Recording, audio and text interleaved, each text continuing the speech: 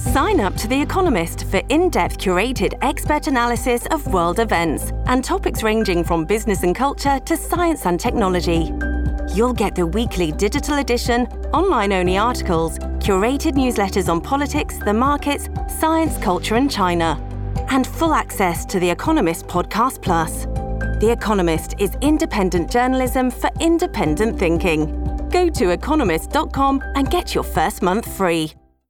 The latest massive infrastructure project in our province to go completely sideways and turn into a total catastrophe is the Edmonton Valley Line LRT. Supposed to be up and running in December of 2020. It's not. And they came out this week and said, well, we don't know when it's going to be ready. Some piers that hold up the track have cracked. That's the issue that we're dealing with. Now, as I said, the mayor was quick to point the fingers at an entity called TransEd. Now, it's a P3, so it's a public-private partnership to get this thing built. The private component is the contractor TransEd. And the mayor saying, you know what, these projects lack transparency. They reduce the city administration oversight and accountability.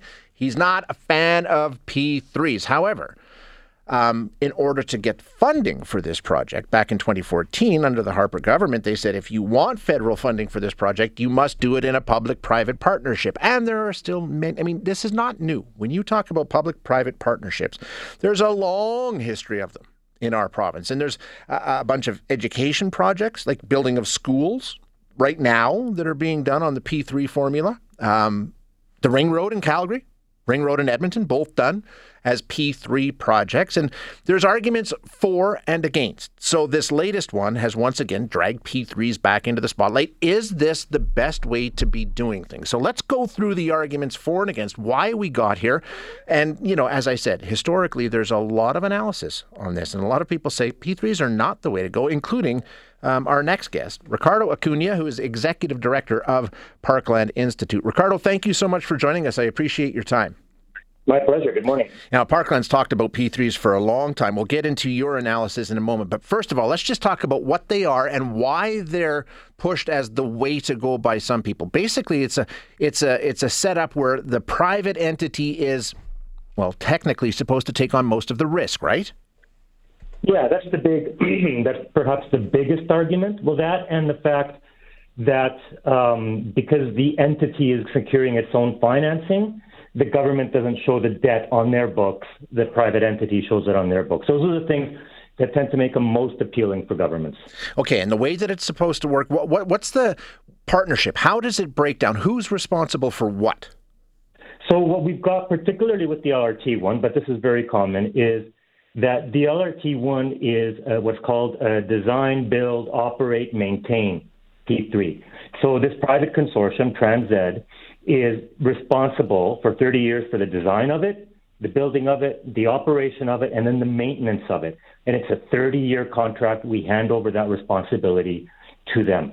The city worked to secure the funding. The city provided some of the funding up front. The federal government provided some of the funding up front.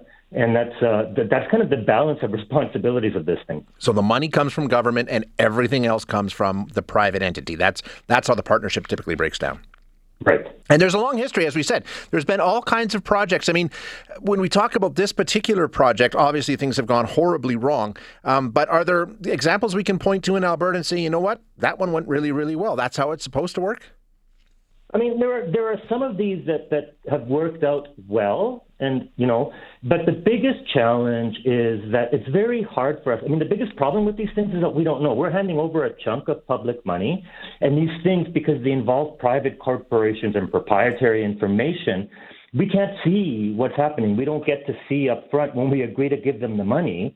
We can't see the business model. We can't see the value for money calculations. We can't see the risk analysis because it's all considered private domain. And I think, so, in the end, maybe some of them turn okay, and that's fine. Our issue is that we should know that up front. We should know at the beginning what exactly we're getting into, and we don't. That level of oversight, transparency, accountability is simply not there. Well, that's what the mayor of Edmonton is saying. They don't have a chance to be involved in the project.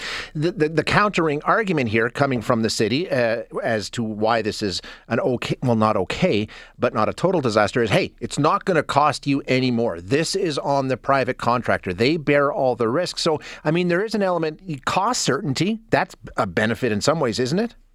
Well, yeah, but even that cost certainty, I mean, that's a very limited definition of cost. So, for example, in the absence of this new infrastructure, guess who's footing the bill for running buses on what should have been an operational LRT line, right? The company's not footing that bill. We are. Edmonton is footing that bill, right? So those are costs that aren't, it's not the cost of repair, it's not the cost of getting these things up to standard, but it's the cost that we're bearing as a result of the failure of this project, right? There are inconvenience costs for folks who are still dealing with delays on their transportation routes every morning because of the construction. And there is that there's a sense of, there's a bunch of folks who have, registered their kids in schools and moved into communities based on the assumption that that infrastructure would be in place. And for those folks now, that infrastructure is not in place and they're scrambling to figure out, how to make their lives more convenient. So all of these are costs that aren't included when we talk about, the company's taking responsibility for these costs. So I think we need to look at these things as broadly as possible. These are public interest projects. We need to look at their overall impact on the public interest. What about during construction itself? I mean, this project has been kicked around, as the mayor said, 14 years. The cost over that time has obviously risen dramatically. Is there some comfort in saying, okay, well, here's how much it's going to cost you, and if it goes up 20%, 30%, 100%, that's on you. You've got to deal with it. Or is there a downside to that too? Well, there's comfort to that for sure. But the downside is this consortium is made up of private companies who are in this game to make money. So if they're running cost overruns during construction, they're going to seek to make those costs back somehow. Sure. And that might mean, on the other side, skimping on labor costs, skimping on maintenance. Right? Even as they try to finish off this construction and not have it run them over too much, what does that mean in terms of, future engineering and future materials costs? Like, these companies aren't going to say, oh, yeah, no, that's great. We agreed to this. We're just going to eat the cost. They're going to find ways to make those costs up. And that's what one of the concerns is. And without the lack of oversight for 30 years, we don't know what the impacts of making back those costs is going to be on the system, on its safety, on its operations. So is the best bet then just the government completely run these projects? I mean, they don't have a glittering track record either, Ricardo, but do you think that's the better solution here? Well, you know what? What it's looking like right now is that these P3 infrastructure projects, in the city of Edmonton anyways, are having about as much success as the traditional city-run projects, right, with all these extra risks and lack of transparency included. So why take on those extra costs and problems with transparency and accountability and not just do them ourselves? Yeah, fair question. Ricardo, thank you so much for your breakdown. I really appreciate your time. Thank you, Shay. Pleasure to be here. That is Ricardo Acuna, who is the executive director of Parkland Institute. And, those are the two arguments. And the mayor and the city administration in Edmonton this week has brought up both of them, for and against, right? At the same time saying, hey, listen, this thing's gone completely off the rails. It's going to be well over 2 years delayed. Obviously, that's going to cost more money. But you, the taxpayer, don't have to worry about your cost going up. It's not a problem for you. That's the contractor. That's why we do the P3s. They have to worry about any cost overruns because they signed the deal. Great. Okay, fine. There's some comfort in knowing that. But at the same time, the arguments being made, we don't like P3s because we don't have a chance to have oversight. We don't know what's going on. We're not involved. We just hand over a big check to these contractors and then it's theirs to run with. So I don't know what the answer is. I really don't know. I can see how getting private builders involved makes sense because, especially when you're looking at Edmonton, we just don't do it well. We don't do it well. And, and I got some pushback on Twitter yesterday from a councillor who I respect and I like. Bottom line is we just don't do it well. When it comes to LRT and it comes to bridges, we mess it up a lot. And, he was talking about, we did an audit and there's all these projects that come in on budget and under time. Great. These ones don't. And they're the big ones, right? So do we need to come up with a better way of doing this? I don't know. Is there another way? Is it just giving it back to the government? I don't know. We'll see. They've signed another LRT project for the west leg with a different consortium. It's not TransEd. It's a different group this time. Still a P3, though. Will this one go better? I don't know. And some of you pointing out massive construction projects, the Deerfoot in Calgary. Yeah, that's a P3. How's that one going to work out? We don't know. Stony Trail, Anthony Henday, P3s. Right? They're done, but I don't know. I haven't been on the Stony in a while, but I'll tell you the Henday, constantly working on it. Constantly.